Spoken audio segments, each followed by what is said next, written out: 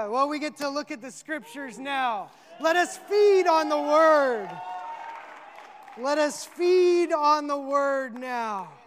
Lord, stir it up in us. Speak to us, Lord. Speak afresh to us, Lord. We love you, Jesus. Hallelujah. Hallelujah. Hallelujah. We've been going through the book of Acts. How many of you have enjoyed Acts? I mean, the activation of the Holy Spirit. This has been awesome. Last week, we looked at two people who were false witnesses. They said they did this much when really they only did this much. We had two people who were false witnesses and whose life was taken from them early. Now, I don't know about you, but I've been convicted this week. I'm thinking of all the times I've said I've done this much when really I've only done this much. Or I've put on a mask. Oh, we're good at doing that at church, aren't we? I'm doing great. Putting on a smile. Oh, the Lord has been doing this in my life. He's been taking off masks. I've been rejecting the Pharisee spirit, the religious spirit. Take off masks in me, oh Lord. I repent. And He is freeing me. He's setting me free. I can live honest. I can live with integrity. I don't need to say I do this much when really I'm here. I got guys in my life I'm confessing with, living in integrity with. I thank God for that.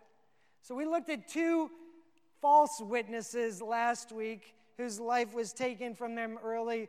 Today I want to look at one witness who was a true witness. And yet his life was also taken early. This is the guy of Stephen. You turn in your Bibles to Acts chapter 6, or you can look in your journals, Acts chapter 6. We're going to look at the guy Stephen. The context of this is that the apostles, there was growing number of disciples. I think we're up to 50 to 75,000 disciples. We saw that in Acts chapter 5. There's all these signs and wonders that are happening. People are coming to Jesus. Well, they were neglecting the widows, and they needed to find people that would take care of the widows. So they found 5 guys, and Stephen was one of them, and Philip was the second one, and then 3 other guys. Stephen is the one we're going to look at today. Next week, we'll look at Philip. But today, we want to look at Stephen, and I love the descriptions that Acts 6 gives of Stephen. It's pretty cool. In the providence of God, my father's been preaching all the Acts sermons up until now. He had to go away this weekend, so Stephen gets to preach on Stephen. How about that? Yeah. So this is pretty cool. It is the reason why I was named Stephen. But the descriptions of Stephen are awesome. In Acts chapter 3, verse 3, it says he was full of the Holy Spirit and wisdom. Full of the Holy Spirit. He didn't have a little half measure or, maybe I'm full of the Holy. This was I know I am full of the Holy Spirit. How do you know if you're full of the Holy Spirit? Every Christian has the Holy Spirit, but not every Christian does the Holy Spirit have you. Does that make sense? You're full of the Holy Spirit when you're controlled by the Holy Spirit, when your finances are in submission to the Holy Spirit, when your thoughts, your actions, that is being full of the Holy Spirit. So he was full of the Holy Spirit and wisdom. Wisdom, Proverbs tells us how valuable wisdom is. This guy was full of the Holy Spirit and wisdom. That's not all it says about him. Verse 5, it says he was not only full of that, but he was full of faith and the Holy Spirit. Hebrews 11 tells us the importance of faith. Without faith, it is impossible to please God. He's full of faith and the Holy Spirit. Then verse 8, it says he's full of grace and power.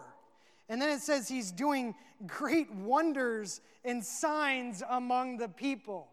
You see, he had activation. He had the activation of the Holy Spirit. It's not just, the Holy Spirit's not just your head knowledge, but you're going to bear fruit. You're going to see power of the Holy Spirit. And this is what was talked about in Acts 1:8. You will receive power when the Holy Spirit comes on you. You will. If you have the Holy Spirit, you will have power. There will be signs and wonders and miracles. And that's exactly what's happened throughout Acts that we've seen, and it continues to happen at this time. And then later, this description in Acts 6:15, it says, his face was like the face of an angel. I mean, that is amazing. Like, it's almost like Moses, after he came down on Sinai, his face glowed. So, Stephen, I don't know if you just spent so much time in the presence of the Lord that literally there was this shining coming off of him. So this is an amazing guy, great descriptions. How many of you would like to have some of those words spoken of you? I mean, yes. Lord, right now, baptize us afresh with your Spirit. Give us your power, full of power, wonders, signs, miracles, faith, Lord. Wisdom, give it to us, Lord. We want more. Amen. So Stephen was full of faith, the Holy Spirit. Without doubt, there's others who are walking in this same anointing. In verse 7, it shows the results of this. It's awesome. It says, and the word of God continued to increase, and the number of disciples multiplied greatly. Awesome. Greatly in Jerusalem. We're still in Jerusalem here. And a great many of the priests, these are the religious people, priests became obedient to the faith. So all these people are coming to Christ. We were at 50 to 75,000. This may be 75 to 100,000 now. We got 100,000 followers of Jesus. And all these people are saying that Jesus was the Messiah. You see, Jesus was crucified by the religious people who didn't think that he was the Savior. They were expecting somebody who is going to come in and establish political rule and reign and build up the military and make their nation great. Okay, they were wanting a political spirit. This is the religious people asking for political power, but they didn't see that in Jesus, so they asked for Jesus to be crucified. And they asked for him to be crucified by the political power in the time, the Romans. So you had the religious people and the political people crucify Jesus. Well, all these people were following Jesus, and it started to make the religious people really nervous. I mean, they were getting irritated. They were like, oh, what are all these high priests are going to follow the Jesus way? What are we going to do? And they're getting all nervous. Their religious spirits are just activated. And in verse 9, it says that many of them gathered in the synagogue and they disputed, but they couldn't withstand the spirit and the wisdom of Stephen. Verse 10. Verse 11, it says, they secretly instigated men who said, we have heard them speak blasphemous words. And then it goes on in verse 11 and 12, it says, you can circle the words, set up false witnesses. False witnesses. These religious people were false witnesses. You see, they were twisting the truth. They were trying to please man. They were submitting to the political and the religious spirits of the day. So you can see on the screen here a difference between false witness and a true witness. We are called to be witnesses, amen? We want to be true witnesses. Last week we looked at false witness, Ananias and Sapphira. This week we're looking at a true witness. You see the comparison. And I got to admit, a lot of times I look at the left side there and I say, man, I see myself up there. Oftentimes I am a coward.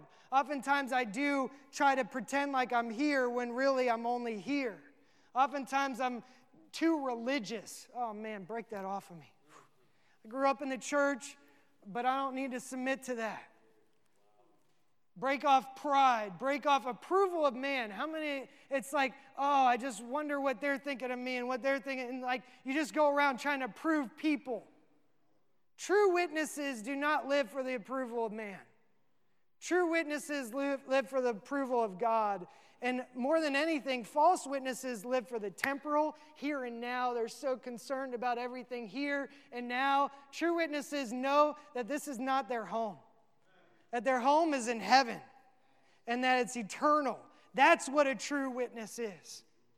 And so you get these people who are false witnesses, and they're concerned with the change in the customs. Oh boy, what if they change the customs? And they bring them before the high priest in Acts chapter 7, verse 1. And the high priest says, "Are these things so?"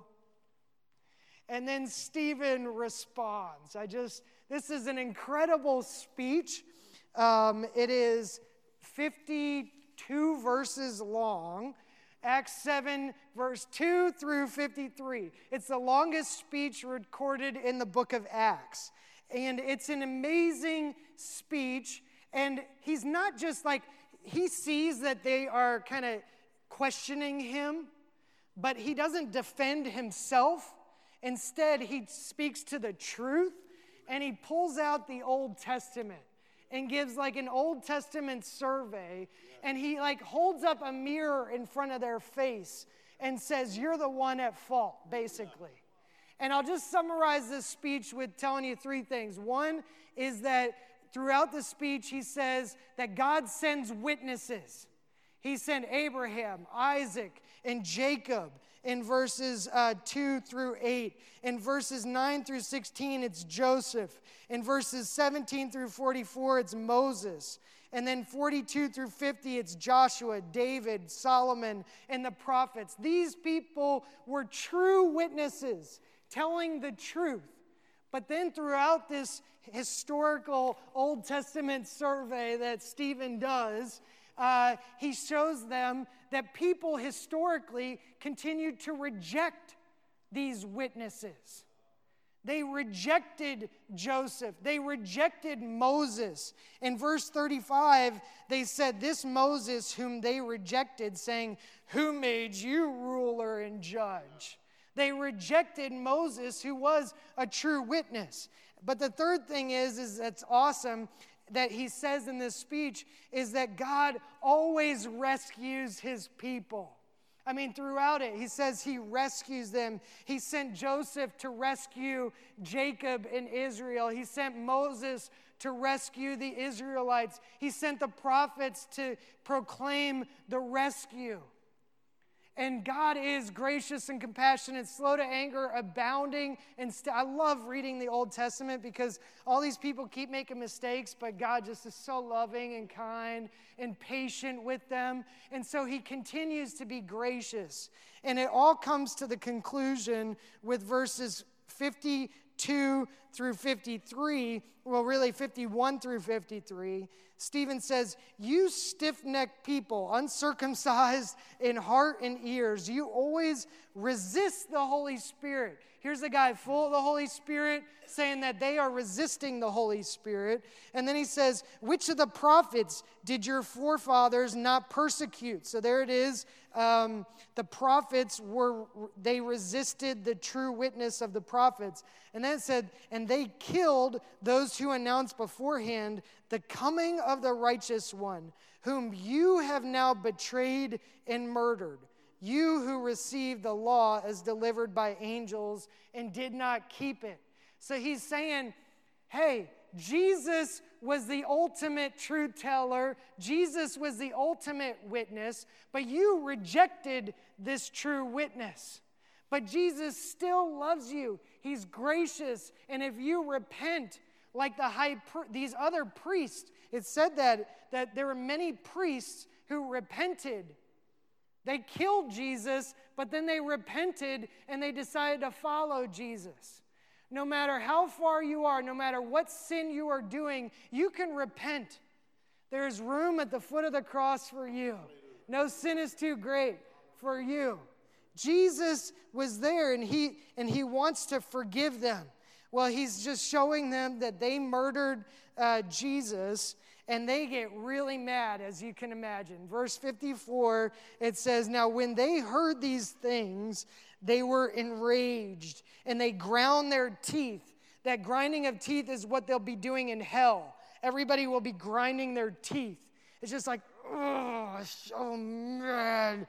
And they were just so angry. And without doubt, they were starting to pick up stones at this time. And then it goes on to say that in verse 57, they cried out with a loud voice, "Ah!" And they stopped their ears and rushed together at him. And they picked up stones and they killed him. And I think we have a picture of this is the actual site of where Stephen was known to be taken. A true witness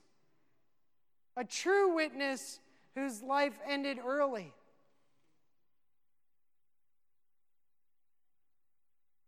I just love Stephen's response.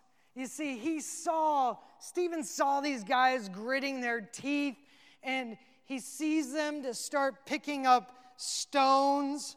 And how does Stephen respond? It's incredible. In verse 55, Stephen says, well, actually, he doesn't speak first. Verse 55, it says, "But he, full of the Holy Spirit," he's still full of the Holy Spirit at this point. He's just given his message, and they're starting to grit his teeth. He's full of the Holy Spirit. What does he do? He gazed into heaven. I love that. Gazed into heaven. If I was Stephen, I'd be looking at the guy with a stone in his hand, or looking at the guy gritting his teeth, like I might start wetting my pants or something, like what's going to happen? This is, my eyes would be fixed on the people that have stones in their hands. Some of them are huge, small, whatever they are. He knows what's coming. But what does he do? Looks up. He looks up. And who does he see? Jesus.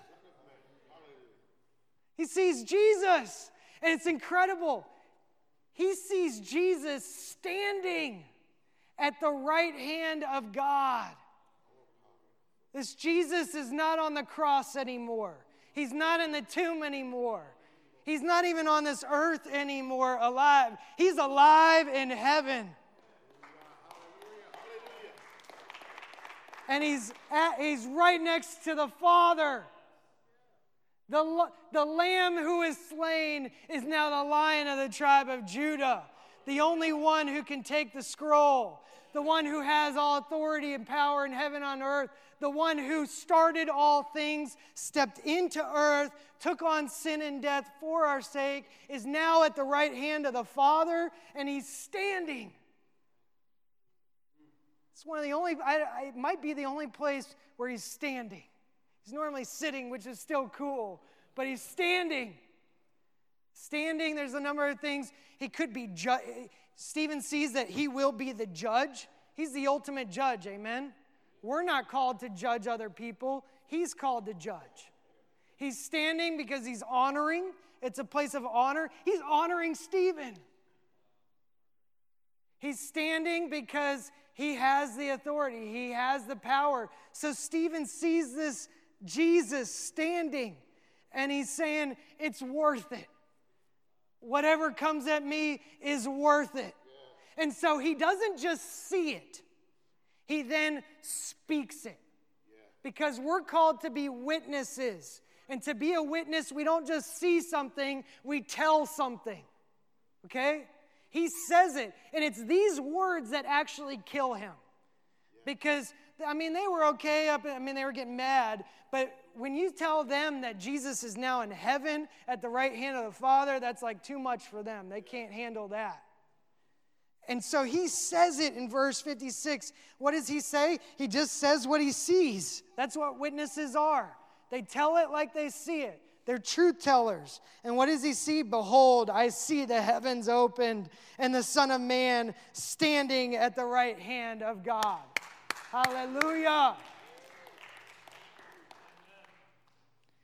Stephen is awesome, and he sees heaven. He sees that it's worth it. It's like Jesus in Hebrews chapter 12. It says, who for the joy set before him endured the cross. Stephen sees heaven. He's not looking at earth. He knows it's going to pass away. He's looking heavenward. Amen. He knows that it's worth it. One of my heroes is Jim Elliot, Jim and Elizabeth Elliot. Jim Elliot went to the college that I went to, but his life was taken from him at an early age. Jim Elliot died at the age of 28. Him and 4 other buddies went to Ecuador, and they went to be a truth teller, be a witness, tell the truth that Jesus is Lord. And he went there, and they threw spears at him, and they were murdered. 6.5 years prior to him dying, he penned these words in his journal. All of his journal entries are amazing. There's a book like that thick full of his journals that he wrote in college. This guy is 6 years younger than me when he died. But he wrote these words. He said, he is no fool who gives what he cannot keep to gain what he cannot lose. Can you say it with me? He is no fool who gives what he cannot keep to gain what he cannot lose. Hallelujah. You see, Jim Elliot knew that heaven is something you're not going to lose. And that this earth you will lose. Every one of us will die. Whether you're dead at 10, 20, 30, 100 years old, you will lose it. And you're not taking any of your stuff with you. So as much as you care about the stuff on earth, you're not taking it with you. He wrote these words, I'm going to give it all, this stuff on earth, to gain what I can't lose. When I was younger, when I was 5 years old, I used to love playing games with my younger brother. He's 2 years younger than me. And he was 3 and I was 5 at the time. And I would take 2 pennies and I'd say, hey, Andrew, I'll trade you 2 monies for 1 money. Well, him being at 3 years old, he didn't understand the worth of money. And so he walked away, oh, I got 2 monies. And I walked away saying, I got 1 money. I want to tell you this morning that we can trade in this for this. He is no fool who gives what he cannot keep. I don't know how long your lifespan is. I don't know what God's given you, your talents, your time, your future. But I tell you today, give this so that you can gain this. Hallelujah. We look heavenward. No matter what troubles this entails, no matter what sacrifice your life has, it's worth it when you look at this. It's so easy to just look at my own belly button and, oh, my own pains and this struggle, and I want to live for myself and feed my own pleasures, and, oh, I care about the way other people look at me and what other people think of me, and you just think about yourself. But when you gaze up into heaven and you realize heaven, it's like, this isn't even a good equation, because heaven is like $100, $1 million. It's eternal. It never ends. So give everything you have now to gain what you cannot lose. He goes on, and it's amazing. Stephen goes on, verse 59. He says, Lord Jesus, receive my spirit. These are the very words of Jesus as he's getting stoned. Who knows how many piles of stones are on top of him? He says, Lord Jesus, receive my spirit. Jesus said these very words in Luke 23:46. You can look that up. Jesus said that on the cross, except he said, Father, receive my spirit. Stephen's saying, Lord Jesus, receive my spirit, because Jesus is the only way to the Father. And then he says, Lord, do not hold this sin against them. Again, those are the very words that Jesus spoke in Luke 23, verse 34. Jesus said, forgive them, for they do not know what they do. Here Stephen is, the very last breath. Forgive them, Lord. Forgive them. We get cut off in traffic and we throw up a finger. When somebody veers in front of us and we sure curse word. Here he is getting stoned. Father, forgive them. What a model. What a champion. What a true witness. Faithful to the end. Forgiveness. And then it's amazing what happens afterwards. There's a saying, the blood of the martyrs is the seed of the church. As those who witness, as those who give their lives to the very end, there is great witness that happens. And it's exactly what happens in chapter 8, verse 1. Saul is introduced. And Stephen's witness to Saul never forgot it. Amen. Saul never forgot. Whoa! He's being faithful to the end. He's forgiving me. Whoa! I mean, he was taken aback, Saul. And then we'll see in the rest of Acts the impact that Saul, who was changed to Paul, has. Stephen was influential in witnessing to Saul, who became Paul. Hallelujah. The blood of the martyr, Stephen, became the seed of the church. Hallelujah. And it says that the church was scattered throughout all the regions of Judea and Samaria. You see, this is the Acts 1:8. We're going from Jerusalem, and now we're about to get into Judea and Samaria. It was Stephen's faithful witness in his death that brought about the gospel being spread to the nations. Incredible. I want to end just by sharing another story of two of my other heroes, Jim and Dee Sunda. Jim and Dee Sunda their lives were not taken from them early, but they gave their whole life to Christ.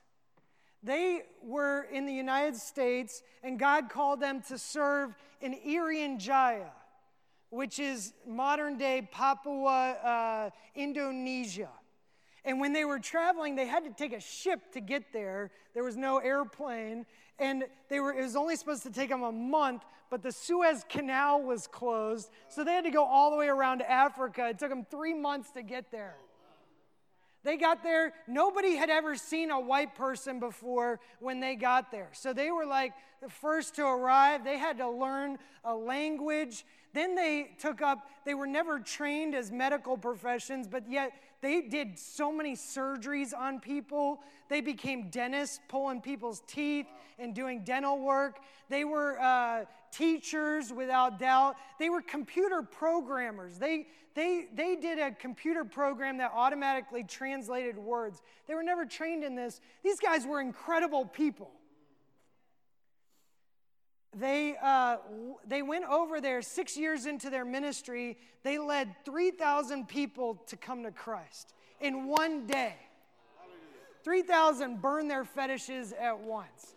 I mean, these guys did amazing things. Emily and I had them over to our house when we were first married, and I said, what's the one thing that you're most proud of? And they said, well, when we were flying out, we looked down and you saw hundreds of tin roofs. See, everything else was the jungle and grass huts, but the tin roofs, those were churches. Jim and Dee Sunda, when they led this one tribe to Christ, 3,000 people came to Christ. I mean, if I was them, I'd be like, that's a pretty good career. I think I'll go back to the United States, live my comfy life. They didn't just stop at one tribe. They kept going. Even though there was reports of other villages where people were getting killed. Missionaries were going into other villages and they were getting killed. They knew the danger, but they kept going. And one time, Jim Sunda was with 3 other guys, and they went down in this village, and they arrived to people with stones and spears and bow and arrows. And so when they saw them, they started running, and they're running away. And they're like, Jim was hit with a stone. And one of Jim's friends had an arrow go through his shirt. But he loved these people. And he wanted to be a true witness. And these people needed Jesus. They ended up training one of the people that was led to Christ in the 3,000, and he went and was a faithful witness, and the whole tribe ended up accepting Christ. They went from village to village telling people about Christ no matter what arrows were being put at them. They were willing to give their life for the Lord. And today, I have their shoes.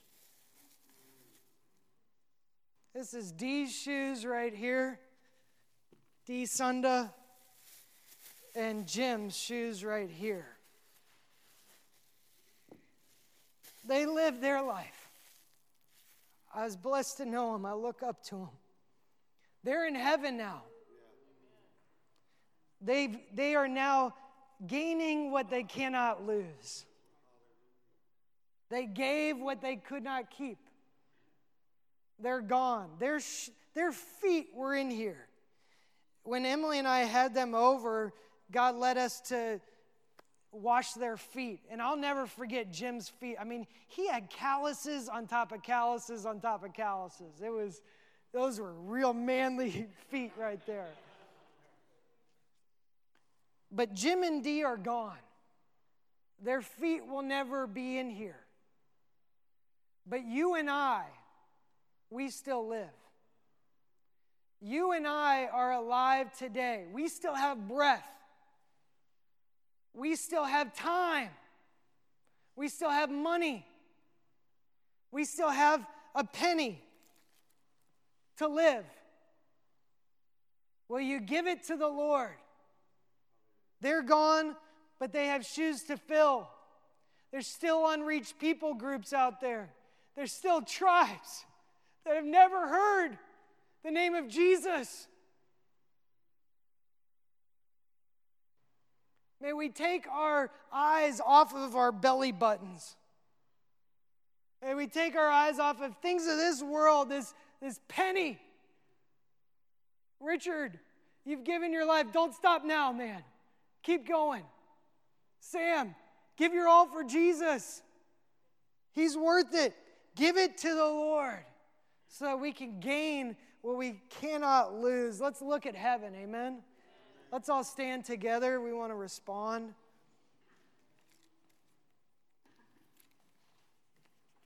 Pete, if you could come. I know you give it your all. You could just lead us in a prayer, lead us in a response. Pete's a mentor of mine. He's given his all. And I want to be like you, Pete. I want to be a Stephen that's a true witness. Do you? Let's all respond here. Let's give our lives fresh to the Lord.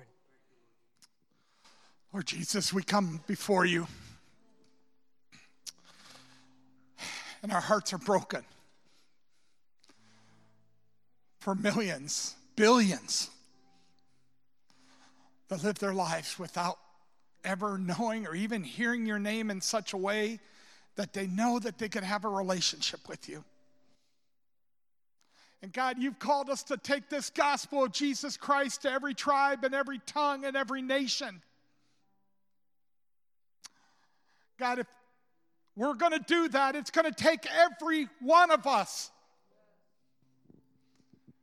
So God, we stand here today and we give you all that we are, all that you made us to go wherever you would have us to go. Take our pennies and turn them into dollars.